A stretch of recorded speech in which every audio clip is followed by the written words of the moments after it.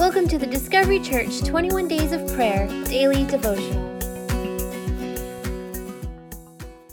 Hey everybody, welcome to day 11 of our 21 Days of Prayer, and I really hope you've been enjoying your time with these daily devotions as well as daily prayer topics. Today we are looking at the subject of this, living in unity. Now, the verse that I want to share with you guys is found in Psalms chapter 133 and verse 1, and it says this: how good and pleasant it is when God's people live together in unity. How good and pleasant it is when God's people live together in unity. Now, unity is good throughout all areas and aspects of our life, right? You want unity in your family, you want unity at your workplace. But today I want to focus on unity in the context of the community that we call the local church. And I believe wholeheartedly that if we are going to fulfill the mission of reaching people with the love of Christ, then in order for us to do that, we as a community of believers have to live and learn how to live in unity. If we are going to learn how to be a ransom for many, then we need to learn how to first live in unity.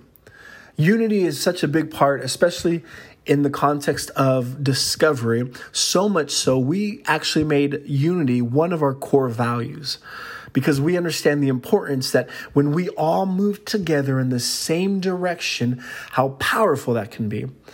And how dangerous it can be when we all are moving away from the mission and vision that God has placed over this church. So I thought it'd be really cool to give you, I wrote down 4 ways that we can live in unity. And these, we can use these in the context of church, but also in life in general. So 4 ways that I wrote down that we can learn to live in unity. And so the first one is this: if we want to learn to live in unity, we need to learn to put others ahead of ourselves. And so this idea that unity happens when we realize life is not all about me. I know it's a hard one to swallow, but it's true. The second way that we live in unity is if we learn how to not be so high-strung. Now, I don't know about you, but I'm a little high-strung, and sometimes my wife says to me, "John, you just need to chill," and so we can live in unity when we're not so high-strung. The third way that I think that we can live in unity is when we learn to look past offenses. Now, everyone's human, and so even in the church, someone can offend you very easy, and how you respond to that offense says a lot about what God is doing in your life. How I respond to offense says a lot about what God is doing in my life. And so we need to learn to look past offense, to handle it correctly by going to the person that has offended us rather than going to our friend talking about the person that offended us. And so when we do that, when we confront and look to communicate and let the person that offended us know that they offended us, man, we begin to strengthen the unity amongst each other. And then the last one that I have written down for living in unity is when we learn to embrace the art of receiving and showing forgiveness.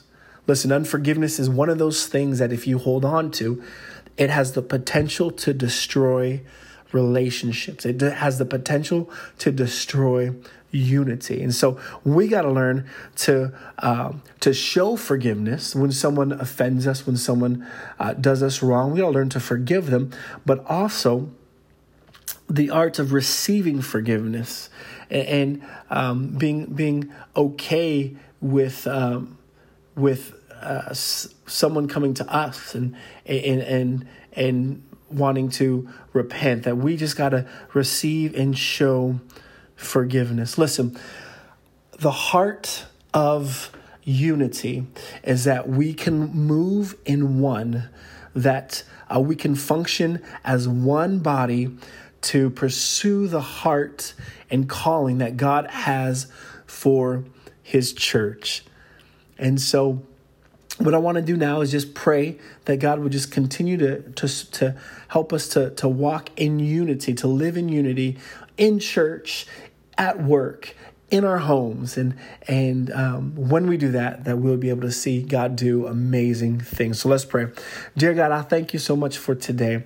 God, I thank you, Lord, that it is good and it is pleasant when your people live together in unity. And so, God, I pray that you would just help us to live in unity. God, help us not to be divisive. Help us not to be people that want to cause disunity, God, but help us to be people that bring others together, God, that help lead people to you. God, I thank you so much for what you're doing. God, I thank you for the unity of our church, our community. God, I thank you that you have put us all on the same page to pursue you, to reach those far from you so that they can discover life in Christ. We love you so much in Jesus' name. Amen. So, hey, today, for your prayer focus, just begin to ask God, would you just show me how to live in unity? And if there's areas in my life where I am causing disunity, God, would you show me so that I can repent and fix it? And I believe that as we do that, God is going to do amazing things in our lives. Hey, have a great day. Thank you for listening to this 21 Days of Prayer devotional. Make sure to come back tomorrow morning at 9 a.m. to hear a new daily devotional. Also, be sure to come visit Discovery Church for one of our worship experiences. You can find all the information you need at discoverychurch.cc. Who they are.